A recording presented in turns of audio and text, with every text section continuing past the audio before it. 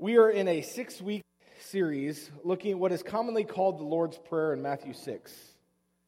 And in doing so, we're being reminded of the absolute necessity of the discipline of prayer in the life of a follower of Jesus. The disciples watched him pray. They heard him pray, and then they asked, "Lord, teach us to pray," because they wanted to pray like Jesus. And so he gave them this model that was recorded for all time in his word. And he said, pray like this. And he put 6 things before them to pray about. And so we are taking the time in this series to look deeper into each one, in the hopes that we would gain a better understanding of what Jesus told them to pray about, and that we too would have a better understanding of the things that we should pray about. And in doing so, we would then be able to come to our Heavenly Father with a greater confidence, and in fact, even with a greater boldness. And so, as a matter of focusing on it, if you would join me as we've done every week in saying the Lord's Prayer as it shows up on the screen out of the ESV, say it with me. Our Father in heaven, hallowed be your name. Your kingdom come. Your will be done on earth as it is in heaven. Give us this day our daily bread, and forgive us our debts, as we also have forgiven our debtors. And lead us not into temptation, but deliver us from evil. These words, I have no doubt you've said hundreds of times in your life. When I reflect on my own life growing up Catholic, we said them every week in a service. Growing up in Oklahoma, we said them before every sporting event. I don't know if that's a common practice here or not. I've said them at weddings, I've said them at funerals, and yet I've said them over and over and over again without ever really considering the words. And I hope you were finding, as I have found, that each phrase is absolutely rich in its content. And that's why we're digging in on them. This week we are looking at the 4th phrase, give us this day our daily bread. So whether you're just joining us, this being your first week with us, or you've been here for the last 3, we will recap the previous ones because we think they're important and because we think these are things you cannot hear enough. Jesus gave us these words, Our Father in heaven, hallowed be your name. It's a reminder that as we pray to God, that we're reminded of who He is. Which is to say that we're reminded that we pray to a holy, a righteous, and a completely transcendent God who is reigning now on His eternal throne.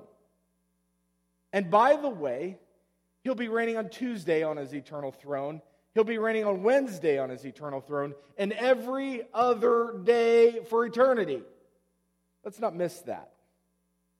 When we pray to Him, we have access to His eternal throne, and we are called to come to Him boldly or with great confidence, according to Hebrews 4, because of the work of His Son Jesus. That if you have believed in the name of Jesus unto salvation, you have believed that Jesus' death provided for you an access to God because He paid for your sins. If you've believed in Jesus, according to John 1, then you are a child of God and He is your Father.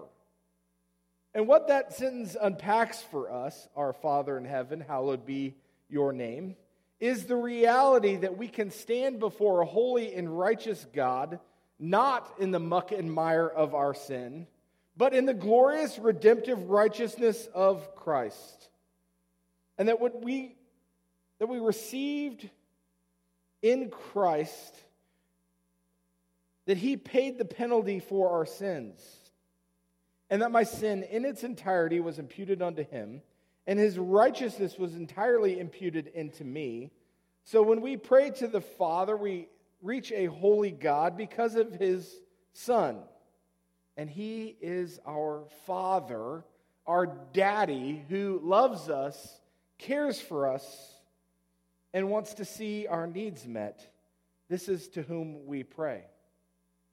And when we pray, your kingdom come, we're reminded that it's about his kingdom. Which is to say, and to be honest with you, that sometimes I'm often challenged by this, because when I come to my life, I want it to be about my kingdom, don't we? I want it to be about Ben's plans, Ben's will, Ben's thoughts, Ben's hopes, Ben's dreams, Ben's aspirations. I don't think I'm the only one here with this problem. But it's about his kingdom, and it's about his kingdom coming into my life and into the lives of other people.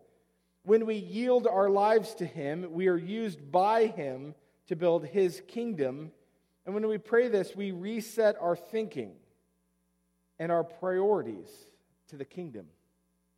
And in doing so, we should be reminded to pray for our families, to pray for our neighbors, our coworkers, those who don't know Christ, and to pray for the world.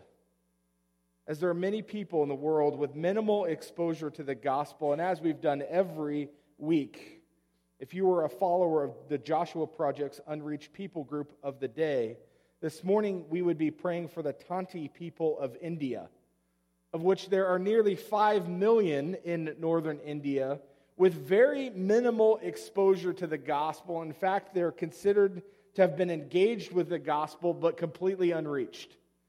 Which is to say, the gospel exists there, but the people aren't turning to Christ. So we need to pray for the Tanti people, that they would hear the gospel, that it would be before them. And as we've done every week, it should remind us of all the people around us that don't know the gospel. Yesterday I was in Sam's. I tend to get there 5 times a week. We were checked out by a young woman named Nemo. I asked Miss Nemo where she's from. She says, I'm from Somalia. To which my son, who's 7, picks up, Dad, we were just talking about Somalia. Yeah, because we prayed for Somalians last week. And so we asked Nemo some things about her country, and we were able to interact with her. And it was fun thinking about that and making those connections. We invited her to church, talked to her a little bit about Jesus. We'll see where that goes. But we're called to be kingdom-minded people, that the kingdom would come before us and would be a value in our life. We pray his kingdom come. And we pray his will be done. And when we do that, we acknowledge that God's will for our lives is in fact our obedience. That we would follow his words, his actions, and his commands. Both his moral commands and his missional commands. That our lives would reflect his character by leading a pure life. And that our lives would reflect his mission by sharing his words. Jesus puts it this way, John 14:15, if you love me, you will keep my commands. So we do what Jesus calls us to do. Not from guilt, not from moral obligation, but from a sincere love for a man who stepped in and died on our behalf. So just as Jesus prayed in the Garden of Gethsemane when faced with a difficult path, not my will, but your will be done, we too choose to say, I will trust you, and I will obey you. And so we will pray that we would seek a greater obedience in our lives. You might pick up from those first 3 things to pray about that they're all about him. It's about his name. It's about his kingdom. It's about his will. They exalt him. When we do that, we're reminded that he is God, that he is sovereign, that he is in control, that he is ruling. They assert his preeminence, and conversely, they also position us as well. Because he is God and we are not. In fact, the Bible would put out the opposite before you, that I am needy, that I'm a sinner, and that I will struggle. So again, we lean into the gospel. That the great God of the universe, who is our daddy, who loves us, accepts needy, struggling sinners before him because of his son, and he wants to hear from us and hear our needs. So as we lean into these last 3 phrases that will speak to our needs, in fact, our greater needs, and our dependence upon him fully. Matthew 6:11, the fourth thing for us to pray about, says this: "Give us this day our daily bread." This is our fourth thing. We pray, God, provide for us all the daily provisions that we will need for today. That there is in this prayer request the idea that all of our needs, all of them, what we will put on our bodies, what we will put in our mouths, what we need to survive today comes from the Lord. That what I need, He will give me.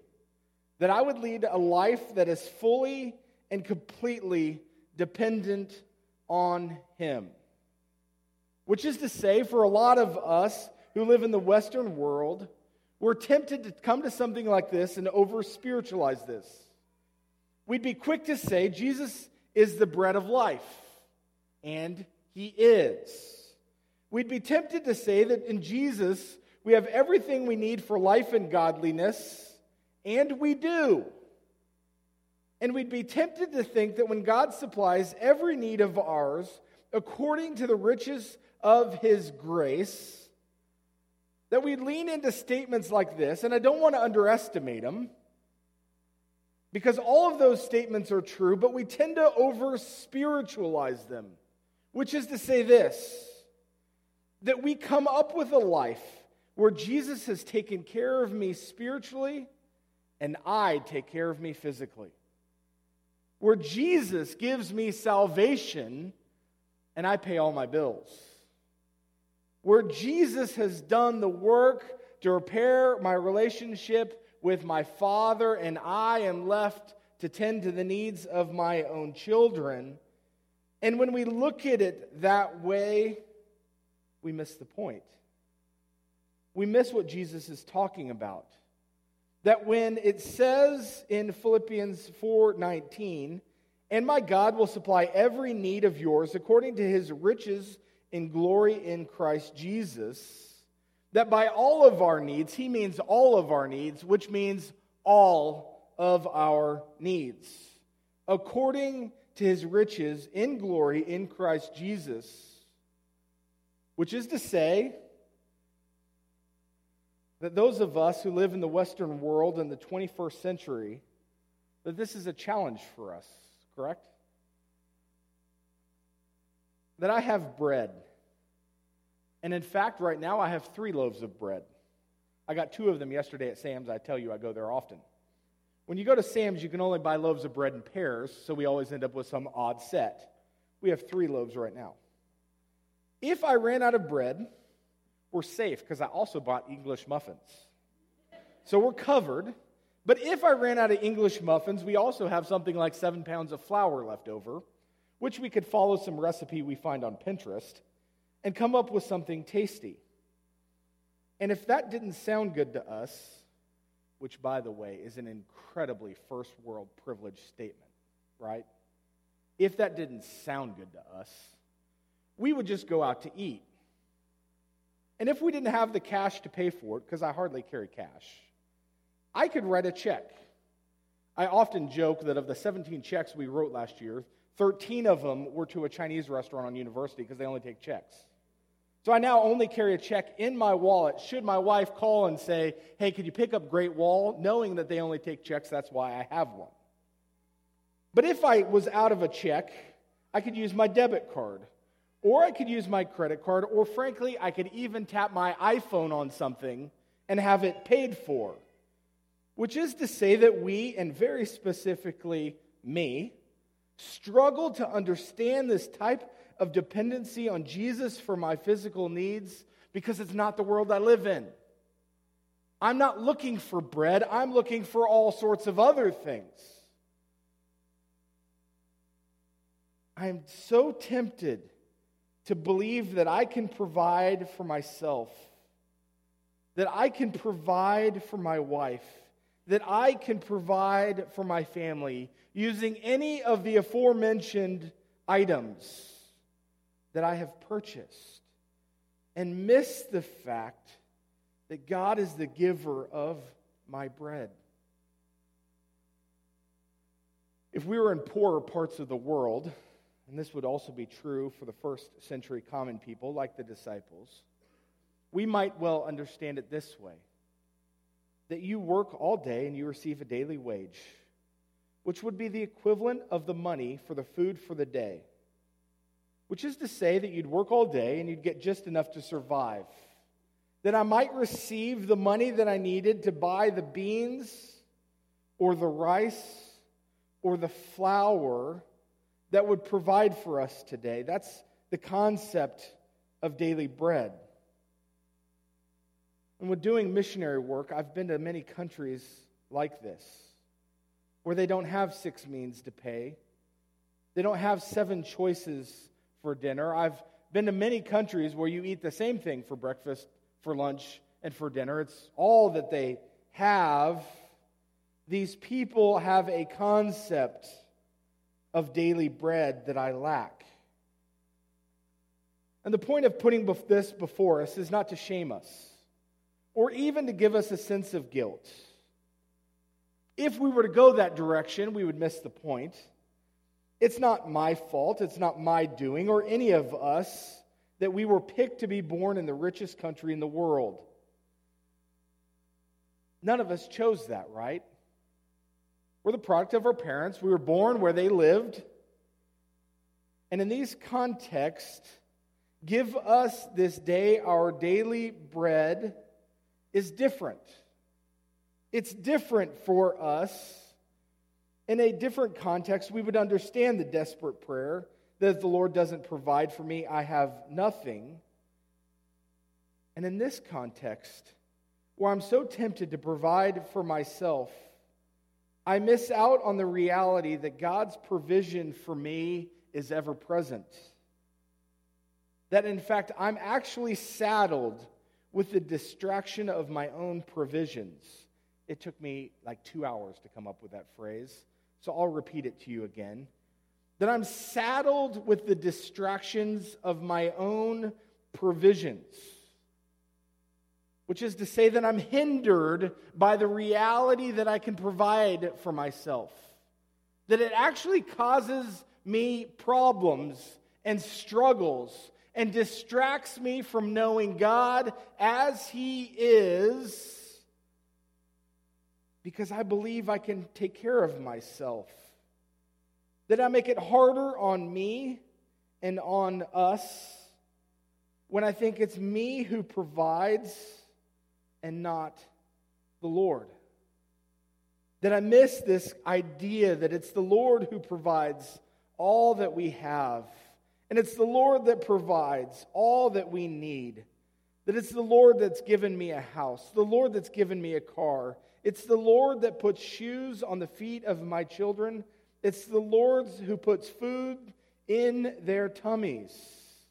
It's the Lord who gives me my daily bread. The provisions I need for the day. This idea, by the way, comes from the Old Testament. It's in the book of Exodus, the second book in your Bible, in the 16th chapter. We're going to lean into that text this morning. So as you turn into Exodus 16, I think it's page 58, I want to give you some background. Because as the book of Exodus begins, it's a fascinating story. The book of Exodus, the second book in the Pentateuch, is the second book in a 5-book series. It takes under consideration that you'd be familiar with all 5. When you get to Exodus, you should know the story of Genesis, which is that God's people were led to Egypt as Joshua was seeking to feed his family. And as they had lived there a while, God had raised up men and generations in Egypt. And finally, a Pharaoh had come to live who did not know who Joseph was, it says in the text. And he enslaved the Israelites. He put them into bondage. The very picture of slavery that we walk in sin is pictured in the book of Exodus as physical slavery. And the Pharaoh kept increasing the burden of their slavery. So finally, God raises up Moses to set his people free. You may know the story. And God uses the 12 plagues, and finally, Pharaoh agrees to let them go. So the nation of Israel escapes slavery, escapes Pharaoh's army by crossing the Red Sea, and finds themselves in the wilderness. And they start to realize that they're hungry. And our story picks up in Exodus 16, starting in verse 2. And the whole congregation of the people of Israel grumbled against Moses and Aaron in the wilderness. And the people of Israel said to them, "Would that we had died by the hands of the Lord in the land of Egypt, when we sat by the meat pots and ate bread to the full. For you have brought us into this wilderness to kill this whole assembly with hunger."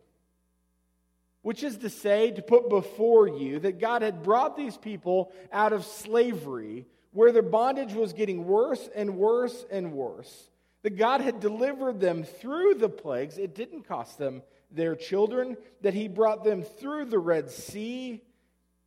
And that all that they could come up with at this point was, it'd been better for us if we died as slaves. Which brings us to a side note. Why are God's people so quick to grumble? This is a convicting note for me. Why are God's people so quick to grumble? They're missing everything God had done for them, as if to think God had moved this far only to leave them alone, only to forget them. I do this too. I can't just point this out in them. I once heard John Piper say, "Jesus is currently doing around 10,000 things for me, and I am aware, of course, of 3. Which is to say that God is always at work, always moving, always doing lots of things.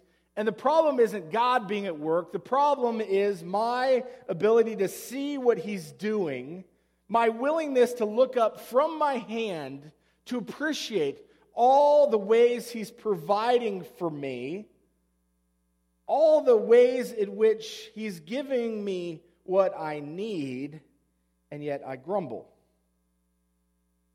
And we need to see this and appreciate this next part. That the Israelites are throwing a tantrum, not unlike my 3-year-old. And in the midst of this tantrum, God speaks to his people, verse 4.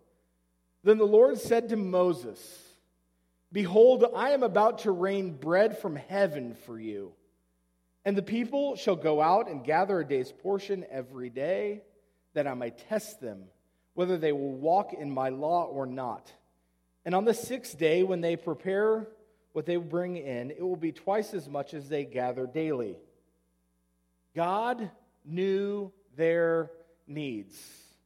In the middle of their whining and their grumbling, when they were aware not of all that God had accomplished on their behalf, but what they thought they were missing, God knew all of their needs. And he was providing for them. And he rains down bread. Do you see God's ability to provide here? God didn't need Sam's. He didn't need Hornbachers. He made it rain bread. And by the way, if we were to lean into this text further, I've left my notes now, so hopefully I don't get off too far. This bread tastes like honey, which is to say that it's delicious. It would have been very appetizing, and he provided quail for them too. I don't know how much quail you've eaten in your life. It ain't half bad either. God doesn't just give them a little. He provides for them in abundance what they needed. He took care of them. If we were to follow Matthew 6 on through as Jesus continued to teach, we would come to this text in Matthew 6, 25 and 26. It says this, "Therefore I tell you," this is Jesus talking, "do not be anxious about your life, what you will eat or what you will drink, nor about your body, what you will put on it. Is not life more than food, and the body more than clothing? Look at the birds of the air.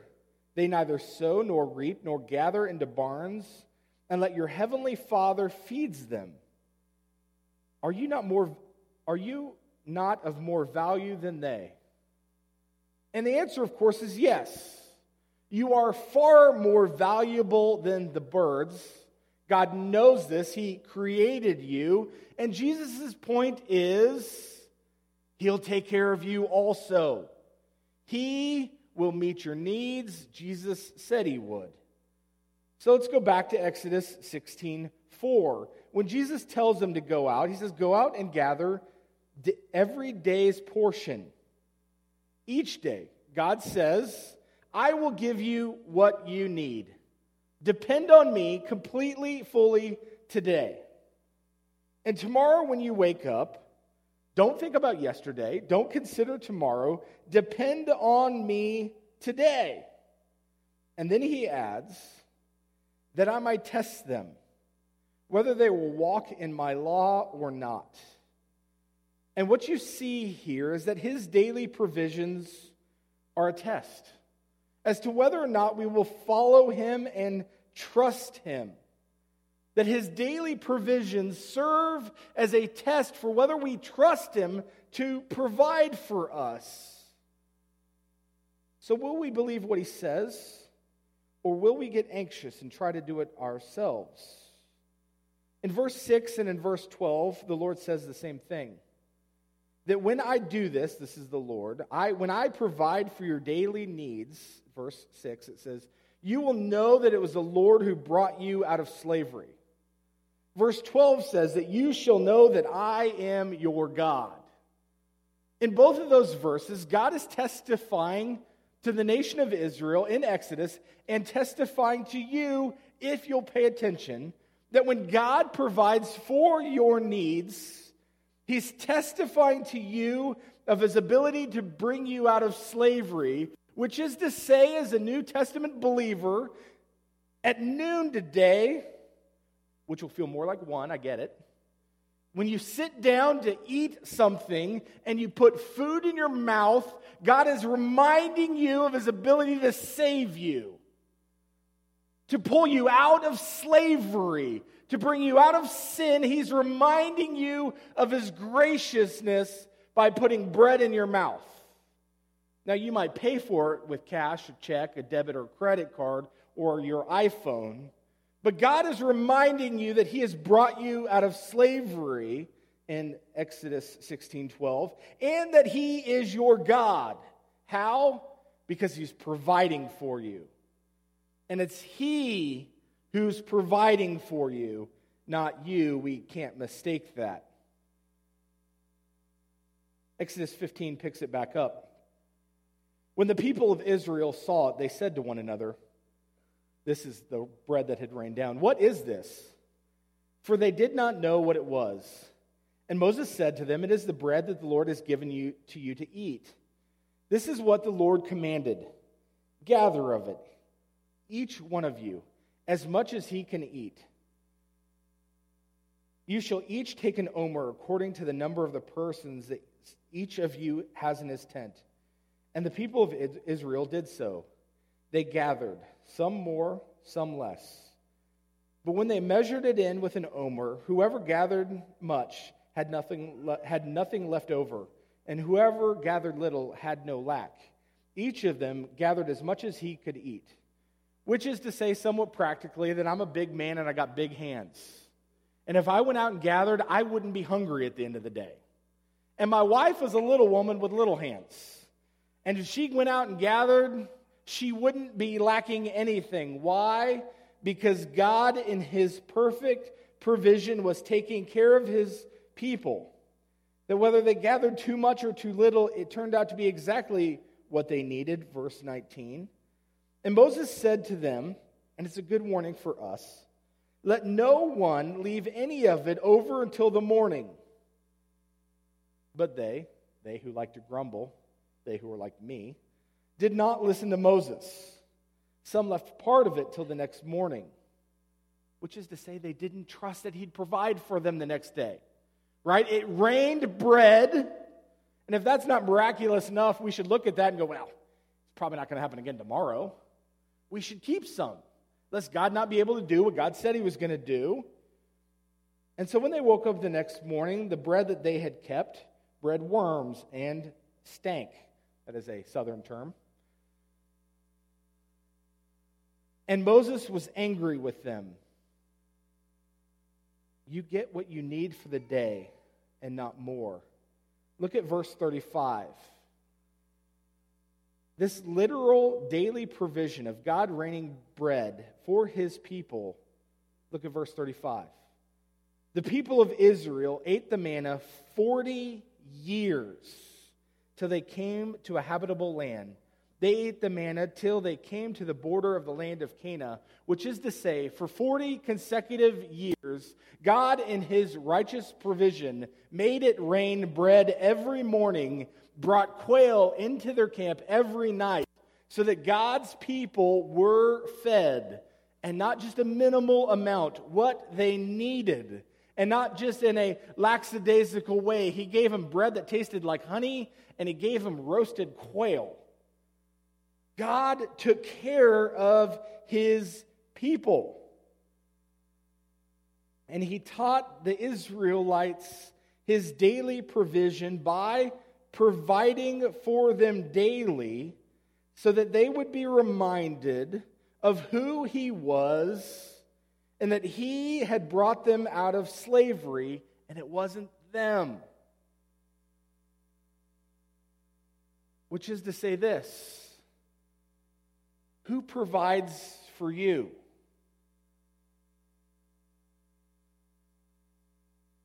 And if it's the Lord, what is his daily provision supposed to remind you of?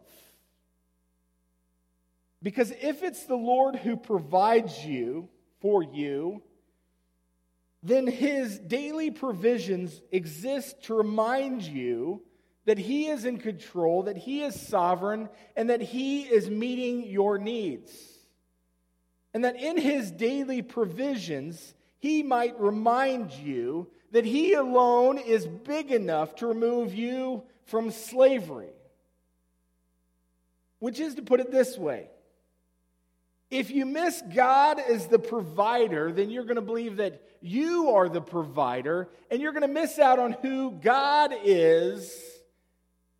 And you're going to think you can get yourself out of slavery, which is to say that you're going to believe that you don't need Jesus to die on the cross for your sins, that you could probably just be good enough, that you don't really need him. That's kind of what the text is putting before us. That we live in a way that is completely and absolutely dependent on Jesus Christ spiritually. Which is to say that we have salvation not of our doing, not of our works. We have salvation because God the Father sent his Son to die on a cross in my place. Couldn't have done it on my own. God brought me out of slavery. And then I have a faithful, loving Father. These are the things that I'm to be reminded of by his provision. So as you go forth today, be reminded of that. That if you take on the practice, as believers in Jesus Christ, we should, praying for our meals, the prayer before your meal ought not be a simplistic, God, thanks for this food, Hail Mary. And even if it is, because I really don't want to condemn that, because if that's what you're saying, just be mindful of the fact that it's God that actually gave you the food. It's God's gracious provision in your life that he is providing for you. God, thank you so much for this food. Just feel it. When Jesus teaches us to pray, give us this day our daily bread, it's so that we would realize that we are literally dependent on him. That we're spiritually dependent on him, and that we are physically dependent on him, and that we would walk out today in the provision of what he has given me, the mercy, the grace, and the bread, that I would walk out today in what he has given me. Jesus teaches his disciples, and he says, pray like this: hallowed be thy name. That we would acknowledge who he is and who we are, that we would always be reminded of the gospel. And we say his kingdom come, that we might have a better understanding of our own salvation, and that we might be a better participant in bringing the kingdom into our families, neighborhood, workplaces, and the world. And we say, your will be done. And we pray that we would have a life that is lived out in more complete obedience to Jesus. And when we pray, give us this day our daily bread, we acknowledge our complete and utter dependence on him. That we'd be reminded that he is the only one that can provide for us physically, and that he is the only one that can provide for us spiritually. Let me pray, and we'll be finished. Great God in heaven, I thank you for your word. That this morning as we lean into it, it is a simple text. God, you are the provider of all things. All things. Father, may I, literally me, not be guilty of believing that I can provide for myself. That everything I have is mine. Father, may I and us and we, may we appreciate, Father, that all we have comes from you. And that the daily bread or the daily hamburger or burrito or pizza or whatever it looks like, the daily sandwich, Father, that it all comes to us because of your grace. Father, may we lead lives that are completely dependent on you.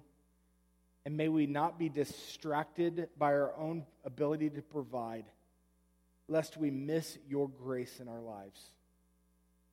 Father, we thank you so much for who you are, and we thank you for your Son, Jesus. It's in his name we pray. Amen.